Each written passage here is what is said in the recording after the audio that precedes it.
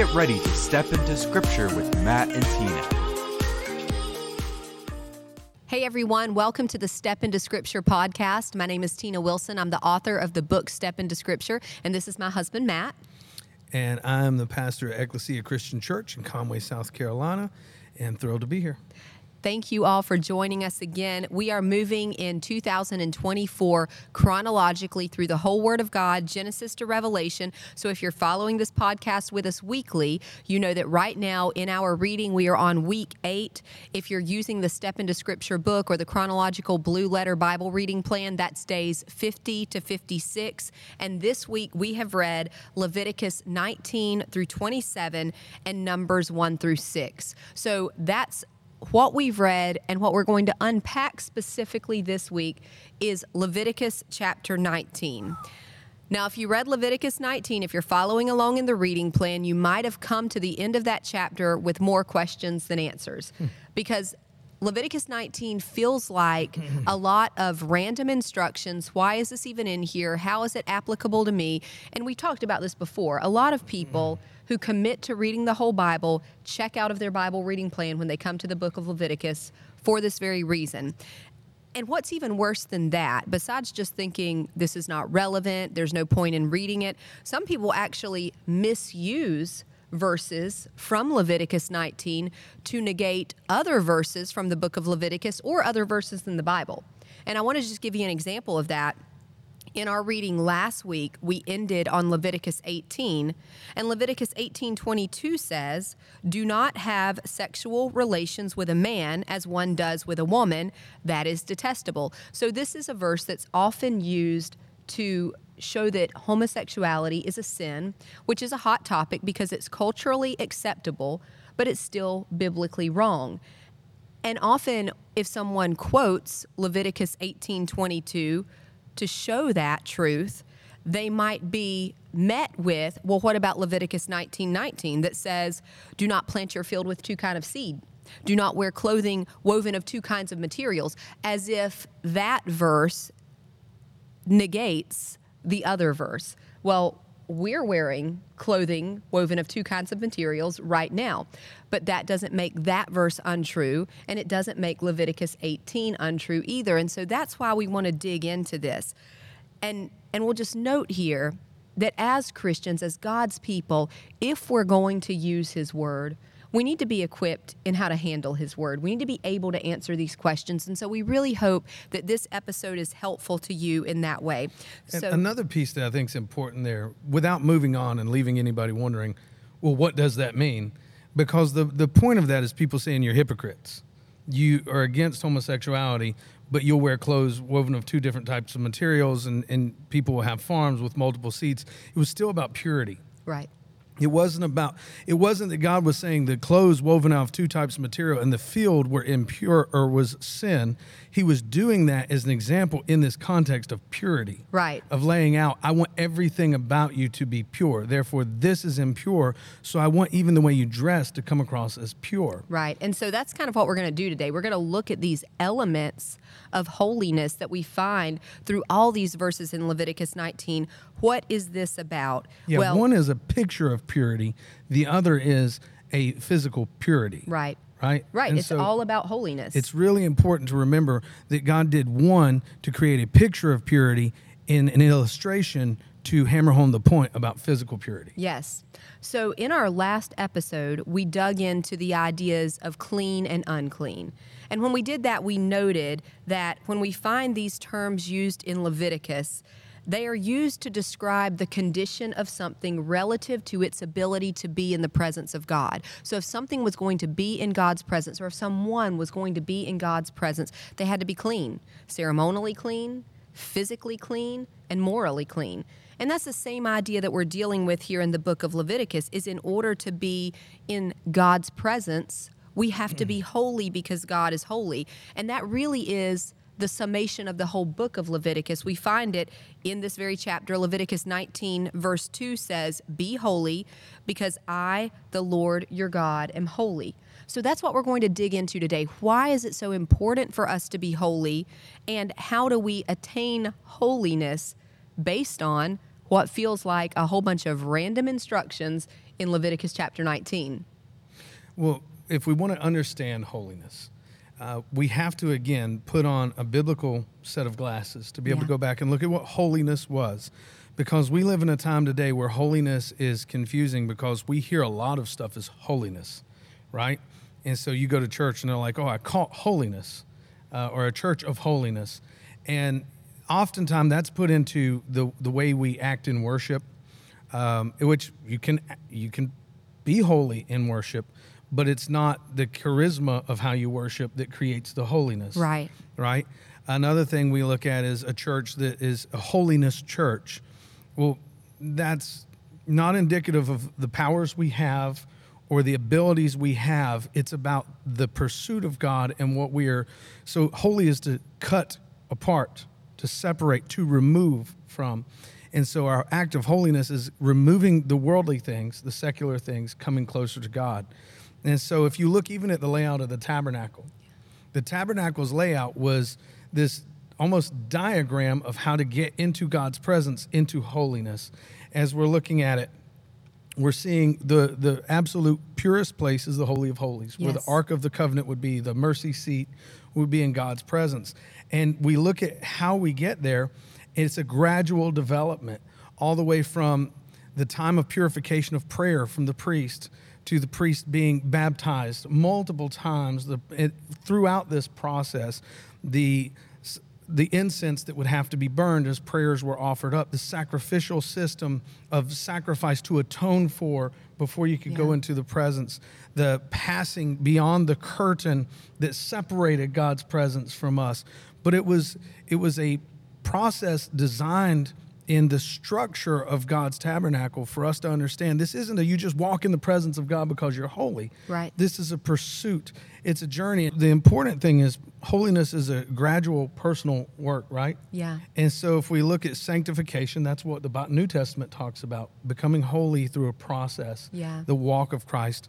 And it's not that I'm sinless or I'll ever become sinless. It's that I will sin less and less, right? If you look at Hebrews chapter 9, the Hebrew author does a beautiful job of showing how this all points towards Jesus. Because we cannot become holy on our own. We cannot be holy enough on our own, but Jesus can take away sins. Jesus' holiness can cover us, and we could come into his place. And to get a very practical picture of what this call to holiness looks like in our lives, we look at Leviticus chapter 19. And it's first, this may, like Tina said, seem like just a bunch of rules, a bunch of random rules even. But if we look at through this lens of holiness, of how am I getting closer to God? How am I coming out of Egypt and getting away from a pagan culture before I move into another pagan culture? How am I solidifying my walk with God and my relationship with God so that I'm holy in my daily life and I'm strong enough to face this new culture I'm going into? Look at Leviticus 19:1. The Lord said to Moses, "Speak to the entire assembly of Israel and say to them, 'Be holy, because I, the Lord your God, am holy.'" So again, it sounds like a lot of random rules, but God doesn't just say, "Be holy because I'm holy," and not walk you into how to do that. Right, exactly. So let's look at the elements of holiness that we find throughout this book, and we're going to cover every verse in chapter 19, not necessarily in order, more thematically, as we look at these elements. And the first thing that we find as an element of holiness required by God in Leviticus 19 is separateness. So we see this in verse 4. It says, "Do not turn to idols or make metal gods for yourself. I am the Lord your God." Matt, you just talked about how the Israelites came out of this pagan culture in Egypt, and in the land where they were going, which was Canaan, again, like you said, they were going to live among people who worship all kinds of false deities. And they were supposed to be separate. Yeah, you're going to be among them, but don't be like them. Right. Don't take part in anything that they're doing. And so many verses that might seem like random, useless instructions in Leviticus 19 are actually calls to separateness. So here's another one. Verses 5 through 8 says, "When you sacrifice a fellowship offering to the Lord, sacrifice it in such a way that it will be accepted on your behalf.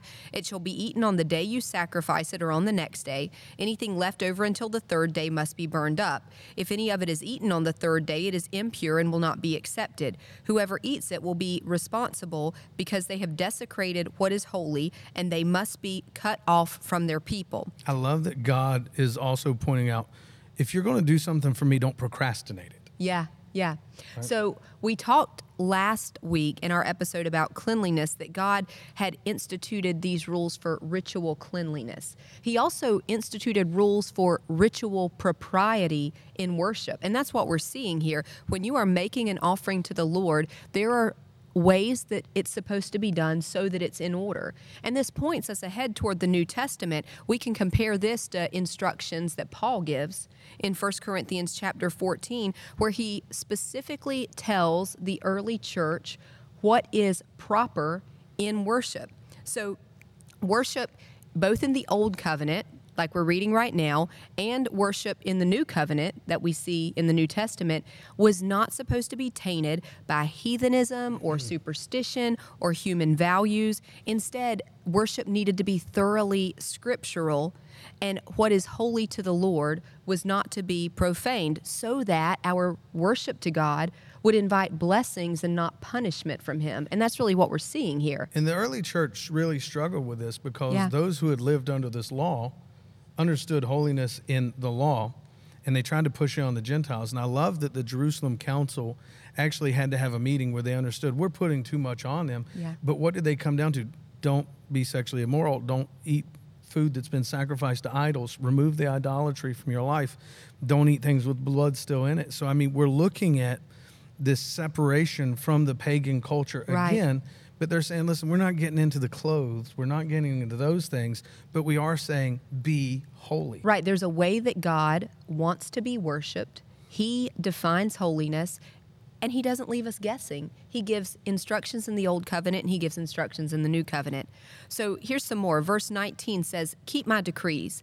Do not mate different kinds of animals. Do not plant your field with two kinds of seed. Do not wear clothing woven of two kinds of materials. So what is he saying here? Keep your animals separate. Keep your seeds separate. Keep your materials separate. And again, they're odd rules, but they're just emphasizing the separateness that God wanted for Israel so that they could be holy. And it's also, you know, there are people that say, oh, well, today we've got dogs that are bred two different breeds of dogs. It's not what he's saying. He's saying kinds. Right. So he's saying don't breed dogs and cats. Yeah. It's not going to work for one, but two, it's an abomination. Right. Yeah. So it's not saying like interracial marriage today is wrong on a race level. Right. And so people try and use those things. They try and twist. And if we don't study, if we're not looking at the Bible, when we skip over these passages, that's why they become weaponized. Right. Yes. And that's the whole goal here is we want to develop a contextual and correct understanding of all of God's word. Here's some more. Verses 26, 27, and 28 say, do not eat any meat with the blood still in it.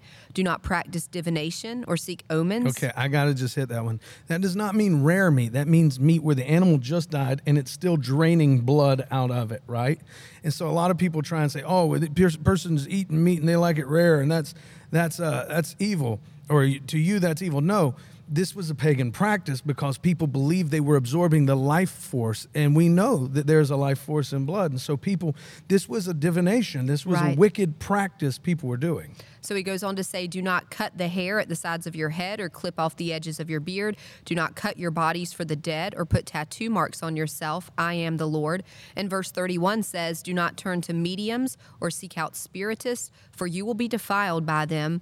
I am the Lord your God. So like you're saying, Matt, all of these things that we've just named were pagan customs of the Canaanites, of the Egyptians. And so the point is that holiness does not emulate the godless culture around us, but it stands in sharp contrast. We are a called out people. We are supposed to be different. And we have to be in the world, but we are not supposed to be of the world. And so real quick, just for people, just so that people understand, we would never sidestep. Cutting the hair at the sides of your head or clipping off the edge of your beard, not about trimming your hair and not about having to grow the hair at the sides of your head or trimming your beard, again, in pagan ritualistic manners.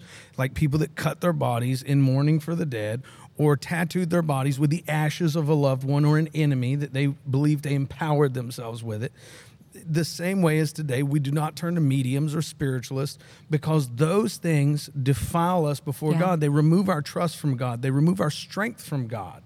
We have to remain, again, holy. pure, separate from those things. And Jesus spoke to the same thing in the New Testament. John 17:14-16. This is how Jesus prayed for his disciples. He said, I have given them your word, and the world has hated them, for they are not of the world any more than I am of the world. My prayer is not that you take them out of the world, but that you protect them from the evil one. They are not of the world, even as I am not of it. And that really is what we're seeing here, is a call to separateness, being in the world, but not of the world, not looking like the pagan culture. Yeah, so it moves us into integrity, right? Yeah. And the Apostle Paul actually dealt with this on a different level in Corinth, where he talked about women not cutting their hair, not shaving their head. Well, this was a pagan thing they were looking at. Women, this was a degrading thing in that culture he's talking to them about, because you have to have integrity with Christ. So we look at these pieces of Leviticus and say, do not steal. Verse 11, do not lie. Do not deceive one another. Do not swear falsely by my name and so profane the name of the Lord your God. I am the Lord. Do not defraud or rob your neighbor. Do not hold back the wages of a hired worker overnight. Do not go about spreading slander among your people. Do not do anything that endangers your neighbor's life. I am the Lord. And I love that he emphasizes with, I am God and I'm saying this, right? Yeah. He says, do not use dishonest standards when measuring length, weight, or quantity, meaning don't cheat people in business. Use honest scales and honest weights and honest ephah and an honest hin, two uses of measurement. I am the Lord your God who brought you out of Egypt. So integrity is associated with honesty. I've noticed no one uses the integrity passages to challenge the Bible and say, well, you still do this, right? But the truth of it is, being the same person privately who you are going to be publicly is important. To call yourself holy, to present yourself as righteous, but then stealing, lying, deceiving, defaming, withholding the truth from people. These are unholy actions. So we can present ourselves as really great Christians, right? Yeah. But what destroys people's faith when they say, oh, I got hurt by Christians? It's normally when they see a person who presents themselves as holy, but in truth, they're falling away from these basic integrity pieces of holiness, right? So then we look at justice. And justice is a scary word. Do not pervert justice. Do not show partiality to the poor or favoritism to the great, but judge your neighbor fairly. In verse 20, it says, if a man sleeps with a female slave who is promised to another man who has not been ransomed or given her freedom, there must be due punishment. Yet they are not to be put to death because she has not been freed. The man, however, must bring a ram to the entrance of the tent of meeting for a guilt offering to the Lord. With the ram of the guilt offering, the priest is to make atonement for him before the Lord for the sin he has committed, and his sin will be forgiven. So in these two places, you're like, wait a minute, the first one sounded good. The second one, not so much. Right? Because justice is not about always carrying out the punishment, but sometimes it's vindicating. But then there is a point of like, well, God, what is the deal here? Why is this guy's punishment for sleeping with this woman who's a slave? And it sounds like he's condoning slavery, just that he brings a sacrifice. And justice is divinely righteous action that promotes the well-being and equality of all humanity. And sometimes it serves to vindicate. We can look at verse 15. And sometimes it's serving by punishing oppressors. We see that in verse 20 through 22. And either way, the goal is always to return humanity to an equilibrium where the wrongs have been made right and the impoverished are restored prosperity. But one thing's important is, why doesn't God vindicate this slave more? What culture at this time do you see vindicate a slave at all? Right. You know, and we forget that God is moving them out of slavery. In the 21st century culture, we would look at this and we say, this is deplorable. This woman has no rights. And today that's deplorable. But we forget this was a time where women had no rights, and God is creating rights. Yes. You know, and you don't create rights immediately. You walk people into it. One thing we see throughout American history, we ended slavery, but because we didn't walk out of it, we didn't do it properly, we didn't do it with the long-term goal of restoration in mind, we wound up with some severe segregation. We wound up with racism, hatred. We wound up with Jim Crow laws. We wound up, and it's taken us so long trying to find our way out. This is historical. But God walked his people properly, and because of God's word, slavery has ended around the world. Yes. Right? And so we got to remember that this particular circumstance in which someone had already broken the law that was given, you shall not commit adultery. That's Exodus 20:14. You shall not covet your neighbor's house. You shall not covet your neighbor's wife or his male or female servant, his ox or donkey, or anything that belongs to your neighbor. We got to remember that God is not only setting a standard, but he's moving them towards holiness. Right. So this is not where it's going to end. God's going to continue working with them, and he's going to keep moving them to holiness to where we can do away with slavery. We can do away with injustice, and all people can be equal. Right. That whole law about the sacrifice, the reparation that's required because a man sleeps with the female servant of another man, God had to do that as a caveat to the law because the law he had already laid down, like you mentioned, and the commandments hadn't been followed to start with. I mean, this is God's grace on display that we mess it up. And he goes, okay, you've messed it up. Instead of just wiping you out, let me tell you what to do in this scenario. So a fourth element of holiness, we've seen separateness, we've seen integrity, we've seen justice, but probably the most important element is love. And we don't typically read Leviticus 19 like we do 1 Corinthians 13 and think, oh, the love chapter. This has got to be a first. Yeah, but there are some elements of love that we need to see this. So the laws given in Leviticus 19 don't just command us to love, but they actually teach us how to love by displaying attributes of love. And we want to look at a few of those attributes of love because something we've talked about often is love, the meaning of that has been lost in our culture today. What even is love? Well, the scripture tells us. Yeah. Tells us what love is. So number one is love honors. Let's look at a few verses. 19:3 says, each of you must respect your mother and father, and you must observe my Sabbaths. I am the Lord your God. And then verse 30 says, observe my Sabbaths and have reverence for my sanctuary. I am the Lord. Wow. So love honors God and honors people, right? That's what Jesus said were the greatest and the second greatest commandments. Matthew 22:37-40. Love the Lord your God with all your heart and all your soul and all your mind. This is the first and greatest commandment. And the second is like it. Love your neighbor as yourself. All the law and the prophets hang on these two commandments. So in verse 3 and verse 30 of Leviticus 19, that's what God is saying. Honor your parents and honor me because love honors. You know what's amazing is he calls, in verse 30, he says, observe my Sabbaths and have reverence for my sanctuary. That has a whole new meaning in the New Testament. Yeah. You rest on the Sabbath to observe God, but you are the dwelling place of the Holy Spirit. Yeah. And so you take care of his sanctuary. Yeah. Right? Man, that is All right. awesome. So verse 23 says, when you enter the land and plant any kind of fruit tree, regard its fruit as forbidden. For 3 years you are to consider it forbidden. It must not be eaten. And then verses 24 and 25, in the 4th year, all of the fruit will be holy, an offering of praise to the Lord. But in the 5th year, you may eat its fruit. In this way, your harvest will be increased. I am the Lord your God. So on the surface, these sound like just good horticultural practices. So beyond the wisdom, though, of waiting for fruit to be more mature and for the yield of the tree to increase, there's an idea of being good stewards of the land that God was giving to them and being grateful and crediting God for the increase and the provision that he gave. So we express love for God as we honor him in our use of what he's provided for us and our praise that we offer for his provision. And there's a financial submission in this, you can see. It's like, okay, so today, as soon as we start making, we start spending. Yeah. And God's like, no, for 3 years, I don't want you to consider this yours. In the 4th year, I want you to remember me. And then as we go, we're going to give it to you. And that's an expression of love. I Yeah. mean, that really is a love passage. You're working for 3 years to get to where you have good fruit. Yeah. And when it's good, you give it to me. And then I provide for the rest of your life. Right. So love honors.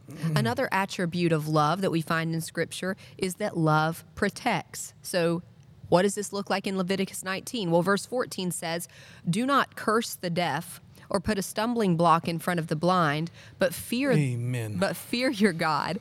I am the Lord. Verse 29 says, do not degrade your daughter by making her a prostitute, or the land will turn to prostitution and be filled with wickedness. And then verses 33 and 34 say, when a foreigner resides among you in your land, do not mistreat them. The foreigner residing among you must be treated as your native born. Love them as yourself, for you were foreigners in Egypt. I am the Lord your God. Stand up in the presence of the aged, show respect for the elderly, and revere your God. I am the Lord. So what we're seeing here... Wow, respect the elderly and revere the Lord your God. Yeah, this is how love protects. And what we've just read about are several verses that describe how we're to treat vulnerable people. So those with handicaps, young girls, immigrants, the elderly, these people are vulnerable, and so they're more easily exploited or abused. But holiness dictates that they be treated with a special consideration and love because they bear the image of our holy God who we revere. So to curse the deaf or to trip the blind or to degrade your daughter or to oppress the foreigner or to disrespect the elderly, all of these are examples of taking unfair advantage of a vulnerable person who can't rise to their own defense. And holiness demands that we show protection for the vulnerable because love protects, and love is an element of holiness. And I think it's important to look at where it says, and revere your God. It's not saying do these things and then revere your God. Right. It's revering God by doing these things. Something Tina's talked about on this podcast before is our home church is a Shine ministry. Yeah. And this ministry serves the people with disabilities. And it does it in a way to where they are prioritized, they are cherished. If you missed that episode, you really should check it out. It's on season 2, episode 11, titled, Why Are Some People Born with Disabilities? It's worth noting again that this is a requirement of the church. Yeah. And a lot of times it's easy to say, oh, we can't. And I've said this before to other church leaders. They're like, oh, one day we'd like to afford to do something like that. And I tell people, you afford a preschool, you afford a kindergarten class, a children's class. If you can make room for parts of the body that are crucial to the family coming so they can tithe, then you need to be able to make parts of the body that may not be able to financially contribute an essential part of the body. Make room. Yeah. Take time. James chapter 1, verse 27 says, religion that God our Father accepts as pure and faultless is this, to look after orphans and widows in their distress and keep oneself from being polluted by the world. 1 Corinthians 12 tells us not to treat any part of the body as less than the other parts of the body. And so as a church, our job is not to gather, but our job is to protect, to defend, to serve all parts of the body that can't serve themselves. Yes. So we see here that love honors, love protects. Another attribute and expression of love is that love pursues. So verses 17 and 18 in Leviticus 19 say, do not hate a fellow Israelite in your heart. Rebuke your neighbor frankly so that you will not share in their guilt. Do not seek revenge or bear a grudge against anyone among your people, but love your neighbor as yourself. I am the Lord. Now, it's common today, and apparently it was also common in the ancient Near East, that people hated others and they held grudges, but that's unholy because love pursues, it seeks to right a relationship, to have honest conversations, and to hopefully achieve reconciliation whenever that's possible. But this is hard because it involves taking your offense to the person you're offended by and speaking to them directly. And that's not generally what people do, right? We spread gossip, just like we saw in verse 6, what you read about integrity as an attribute of holiness. We're not supposed to gossip and slander, but often people choose that over going directly to someone and pursuing them when there's been an offense, but love does pursue. Now, the Apostle Paul, he said basically the same thing in the New Testament in Romans 12, 17, and 18. Do not repay anyone evil for evil. Be careful to do what is right in the eyes of everyone, and if it is possible, as far as it depends on you, live at peace with everyone. So these are attributes of love. Love honors, love protects, love pursues, and a final attribute that we see modeled in Leviticus 19 is that love sacrifices. Listen to verses 9 and 10. When you reap the harvest of your land, do not reap to the very edges of your field or gather the gleanings of your harvest. Do not go over your vineyard a second time or pick up the grapes that have fallen. Leave them for the poor and the foreigner. I am the Lord your God. Probably not a verse that most people would point toward to express an attribute of love, right?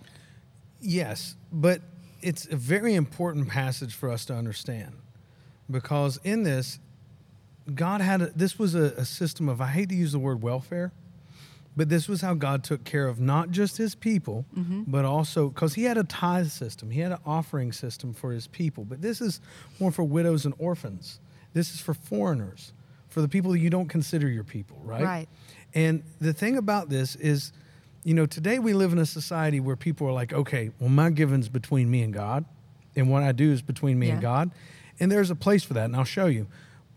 But this is an open act of generosity and love towards the community. Right. So notice God doesn't say how much of the outside edges.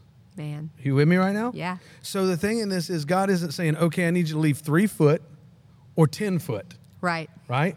And so it was very open and apparent to the community if this person was a loving person who was generous or if this person was a greedy person. See what I'm saying? So the depth, the width of how far your outside edges came was also how much you were willing to leave for those in need. Right. But we read passages like this, and so the Bible can become a justifier, right? So we read Matthew 6, starting with verse 1. Be careful not to practice your righteousness in front of others to be seen by them, right? It's not even talking about just giving here. It's talking about your righteousness. This is anything good you do for the glory of yourself. Right? Because look at what he says. If you do, you will have no reward from your Father in heaven. So be careful to do the things for worldly honor and worldly respect for your glory. Remember in Isaiah, God says, I will not share my glory with another. Right. Right? And so then he says in verse 2, so when you give to the needy, do not announce it with trumpets as the hypocrites do in the synagogues and on the streets to be honored by others. He's not saying don't give, and he's not saying, well, you got to keep a private count of your offering, your tithe. Those things were commanded. They were set amounts, right? But he's saying, don't be the hypocrites there saying, look what I'm about to do. Look at what I'm about to give. I need honor for this. I need recognition. He says, truly, I tell you, they have received their reward in full. And so this is one of those things that's very powerful. Because it doesn't matter if you are obeying God. If you're obeying God for accolades of man and not for God's glory, then you've already received your reward, and it's null and void to God. Right? It doesn't mean it's not going to do good. And you'll be rewarded. People will applaud you. Oh, yeah. And appreciate what you've done, but that's the end of it. Now, this next piece, this is the one where people get confused.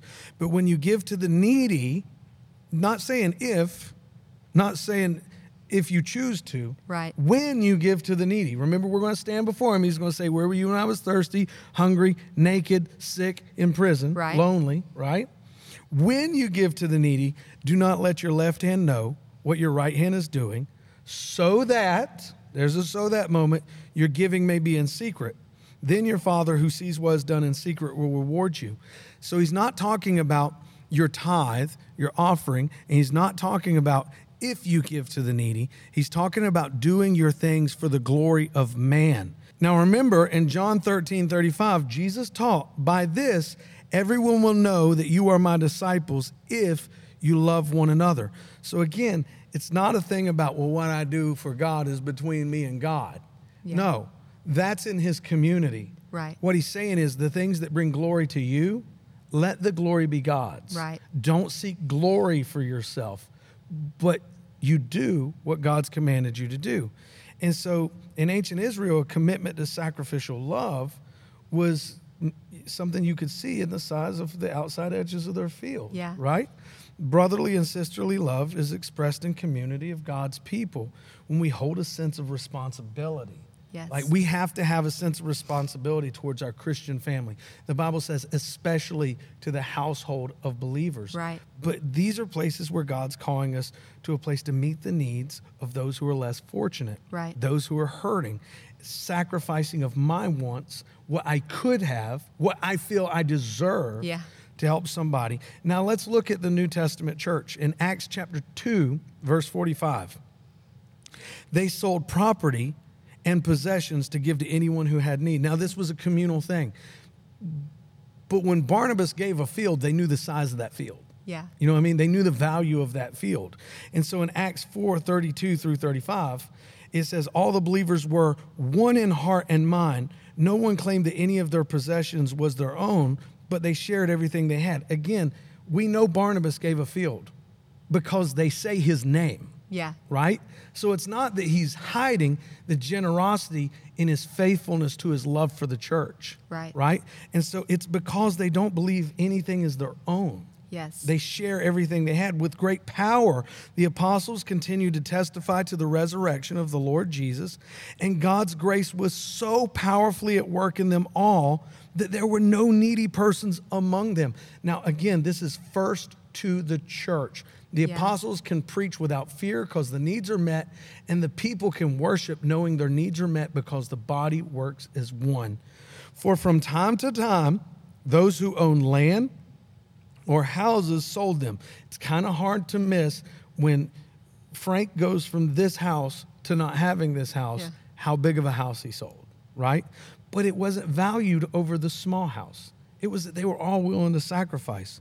Now look at what they did. They don't take glory and sell their house and then go distribute it to people that have need themselves. Mm-hmm.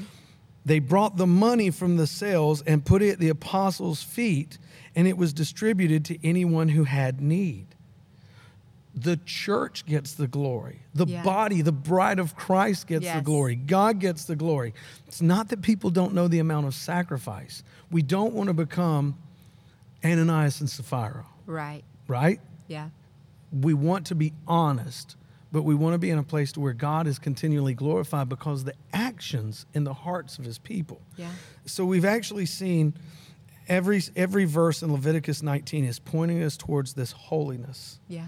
Even if culturally some of the references are a little bit obscure to us, like the gleanings of the edge of the field, it's still important for us. So why is holiness so important?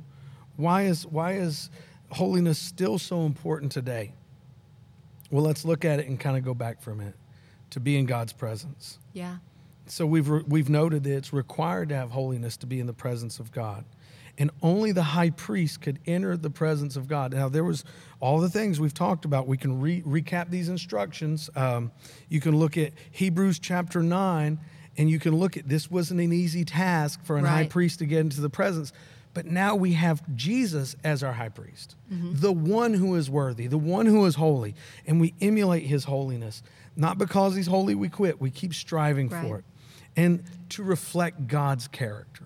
Because God says, I am holy, and I want you to be holy. Yes. And so we've already said it's required to be in his presence. It's something that if we don't continually walk in this sanctification, it's not saying we are holy enough, but it's required to be in his presence. And so it's not saying I've done it, but I'm continually following it, right?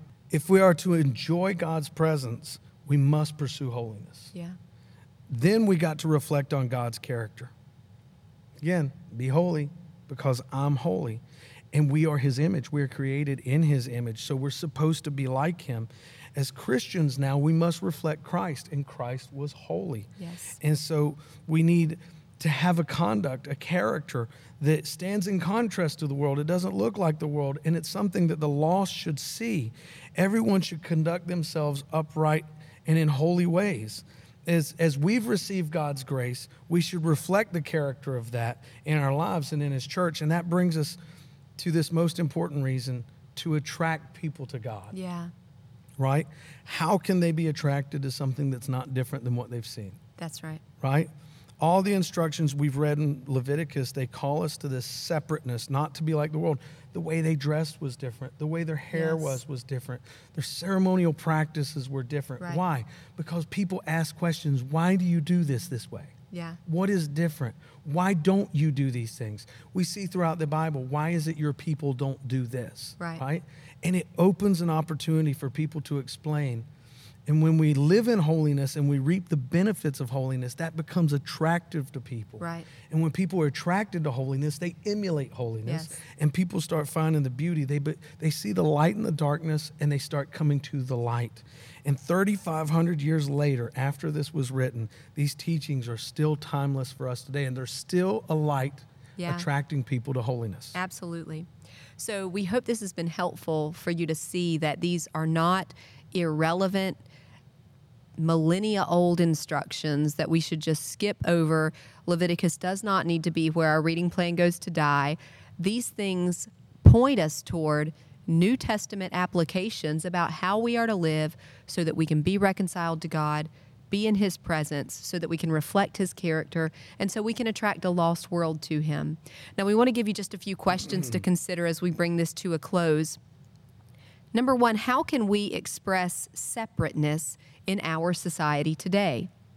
It doesn't look anymore like not wearing clothing woven of two fabrics and not planting our fields with two kinds of crops. But there are plenty of ways that we can be in the world, not of the world, to express that separateness. Number two, how do you see integrity lacking and justice perverted in the world around us? Because we said integrity, justice, these are elements of holiness. And how can we act to promote integrity and justice? Yeah, don't just be fault finders. Right. Be fault fixers. That's it. Right. Number three, how is God's love, and again, let's define love. Love honors, love pursues, love protects, and love sacrifices for others. Now, with that definition, how is God's love different than what our society calls love? So we'll leave you to think about those questions as you reflect on Leviticus chapter 19. Thanks for joining us, and we look forward to being back with you next week when we will jump into the book of Numbers, take on a kind of heavy topic, the issue of rebellion. So we'll see you back then.